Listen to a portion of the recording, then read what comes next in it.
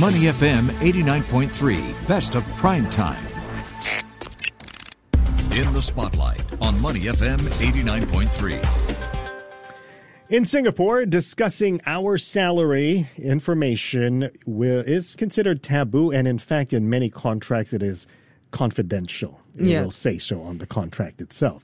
Now, some of us will cite fear of colleagues becoming jealous if we have higher pay, or being disgruntled when we don't make as much as our peers do. I just don't want to be judged based on how much money I'm making. Usually people only ask because they might want to know the market rate for a particular job, and not everything is available on Glassdoor these days or any other platform. So they might ask people in niche industries especially. They might ask their peers in another company, how much are you getting paid for this type of job, just so that they can go into their own salary negotiations more informed. Interestingly, though, young millennials and Gen Zs in the US are shaking things up at the workplace when it comes to salary transparency. According to a survey by Bankrate, 42% of Gen Z workers ages 18 to 25 and 40% of millennial employees ages 26 to 41 have shared their salary information with a colleague or a professional contact. Younger workers certainly aren't keeping their salaries a secret anymore. Is that a good or bad thing? We're talking today with Alina Salakova, Regional Director of STEM Specialist Recruiters, S3. Hi, Alina. Hi, guys. Happy to be here. So, Alina, more people in the US are talking about their salaries more openly, but what about in Singapore? What's your experience in this part of the world been? Yeah, sure. Great question. First of all, there are a lot of trends, right, coming from the US to APAC, and we see that from different parts of the talent management. And salary piece is one of them. We see more often nowadays that Gen Z, as you fairly mentioned, very open to share the information about their salaries, and they actually use that as the part of the negotiation when they start their career.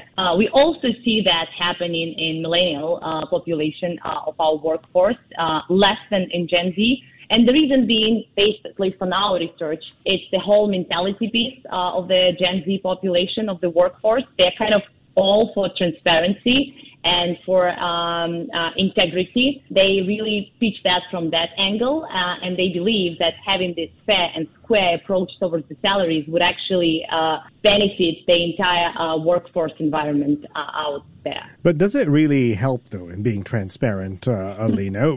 Does it help in closing the gender gap? Does it help in your negotiation? In my point as an employer, yes, it's true you're all doing the same job, but you're all coming from different backgrounds, bringing in different experiences. Therefore, I'm compensating the ones with more relevant experience than the ones who perhaps are just starting out. And you're absolutely right saying what you're saying from the employer's point of view. And again, being a director, I completely understand, and that resonates with me. But what we need to be mindful of that the workforce within Gen Z is a growing population, right? And already tomorrow, that's going to be the majority of our workforce. That's why us as the employers, we also need to be mindful how we deal with them. We can't change what we can't change, and we can't impact what we can't impact, but we need to ensure that we find the right balance between what they expect from us and what we can propose to them. I believe what works really well nowadays is the normal salary gradings or bandings, where there are clarity for the employees in the business what the band stands for, and they know that within the band, let's say you have this band, I don't know, from 5 to 6K monthly salary, and that difference actually is based on the experience, the skill set they bring in, the maturity, the tenure, the competences, which the hard competences like the hard skills, but also the soft skills, which even more critical nowadays. Exactly. So you have to explain the pay scales then, the rationale behind the pay scales, don't you? In a way, yes. In a way, we have to do so. In a way, we need to explain what it's based off and what at least in S3 we see working well so far, as well as among our STEM customers, where there is a pure transparent link. Either it's the performance review, either it's the years of experience, either it's the competency assessment, then at least you can justify that properly. Yeah. But again, it doesn't address the other issue about the gender diversity or ethnicity diversity, right? Because I believe that's the huge difference why the whole trend started in the US for this transparency about the salary piece. It's to prevent companies so. from being biased based on gender or race, right? So in a way, it does work. It keeps companies honest. And you are right, because that's the core root for why in the U.S. it's all started, right? I mean, they really try to address the bias problem that women, the majority of women were underpaid, the people of color were underpaid, and they really try to kind of address that and make it fair and square. When sometimes when we look in other parts of the world, and actually Singapore would not be the exception, we take that as it's a nice trend to have,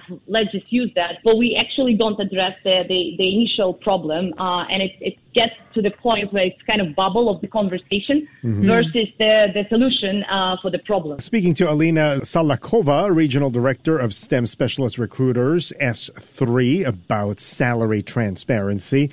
Alina, millennial generation is the largest within the workforce. The Gen Zs will be the next one as well. They are found to be more vocal when it comes to their expectations as well at the workplace. So what should employers and business owners take note of when we are looking to hire this generation? Great question again. First of all, we need to be mindful that they are more vocal, right? We need to be mindful of how we build the communication with them. We need to be mindful about the channels we are using. We need to be mindful about how they consume the information, because it's completely different to the previous generation of the workforce. You know what I noticed? I've been in the recruitment industry now for 20 plus years, and the way people used to work in our industry 20 years ago and the way they work now, it's like a completely different way of thinking. The way they multitask, the way the fast pace of everything they do is so different, and even when it comes to the normal communication between them and the customer, before it was like a proper face-to-face meeting or the phone call, right? Now, I mean, the placement's being done through WhatsApp, and everyone is fine with that because that's the way they can actually kind of be faster in the way they execute on their tasks. But also what is important, and maybe what's the difference the employers need to be mindful is how any changes are being communicated within the organization. Let's say tomorrow, let's hypothetically imagine everyone in Singapore decides that we're going to make the information about the salaries public, right? Which is, again, interesting journey to go through. But what we need to be very mindful is how we do so, how we communicate that. What are the benefits for the employees? What they get out of that? Why it's good for them? It's always about, again, what is there for them versus what is there for the company. Because if they want to keep that workforce and they want to make that the most efficient way for them at the end, they need to address that. Based on your assessment of the Singapore employment landscape, some might say, okay, since people are talking about it amongst themselves in the US, maybe pay transparency should be enshrined in companies' corporate practices. But based on what's happening here in Singapore, what do you think? Should pay transparency be enshrined in corporate practices? I would say we still need to do that in our own way, right? Because again, at the end of the day, Singapore is not the US. The way we treat our employees here is different, and the whole cultural aspect is very different as well. But I can say I used to work in the US myself. And when I came to Singapore, the big eye-opener for me was that companies, for example, request the pay slips from the candidates, right? Not everybody is happy about this. Which is supposed to be confidential. A lot of us are not happy about that, actually. And honestly, in that angle, I would completely agree with you, because I was like, why do you do so? I mean, it's not something you actually like... that first of all put really an uncomfortable position any candidate. Second, you don't give the chance the candidate to be assessed through the competencies and the skill set. You actually assess by the pay he or she is getting now, which is unfair from my point of view. I actually was a very big fan of some changes Ministry of Manpower implemented a couple of years ago when they said that it's not required. But I don't think... but companies are still doing it. Still doing that. That's the problem, right? We have we have something what the ministry is requiring us to do, and actually we have the reality. What I try to explain to my consultants when they deal with the customer is at least constantly reminding them that it's not required by the government. It's kind of building that awareness and helping with the education piece. also our candidates, and actually again Gen Zs or millennials, they are very, very well aware about their rights. That's why I think it's gonna change the whole setup, but it's gonna take some time. Here's the thing, Alina. You said earlier that in the U.S., pay transparency became a very big issue because they wanted to address biases at the workplace, right? Gender biases, racial Correct. biases, and so on. Has it worked, do you think, to do that in the U.S.? I think they're still going through the journey, if you ask me. I think Right. what worked well for them, for sure, is the grading system.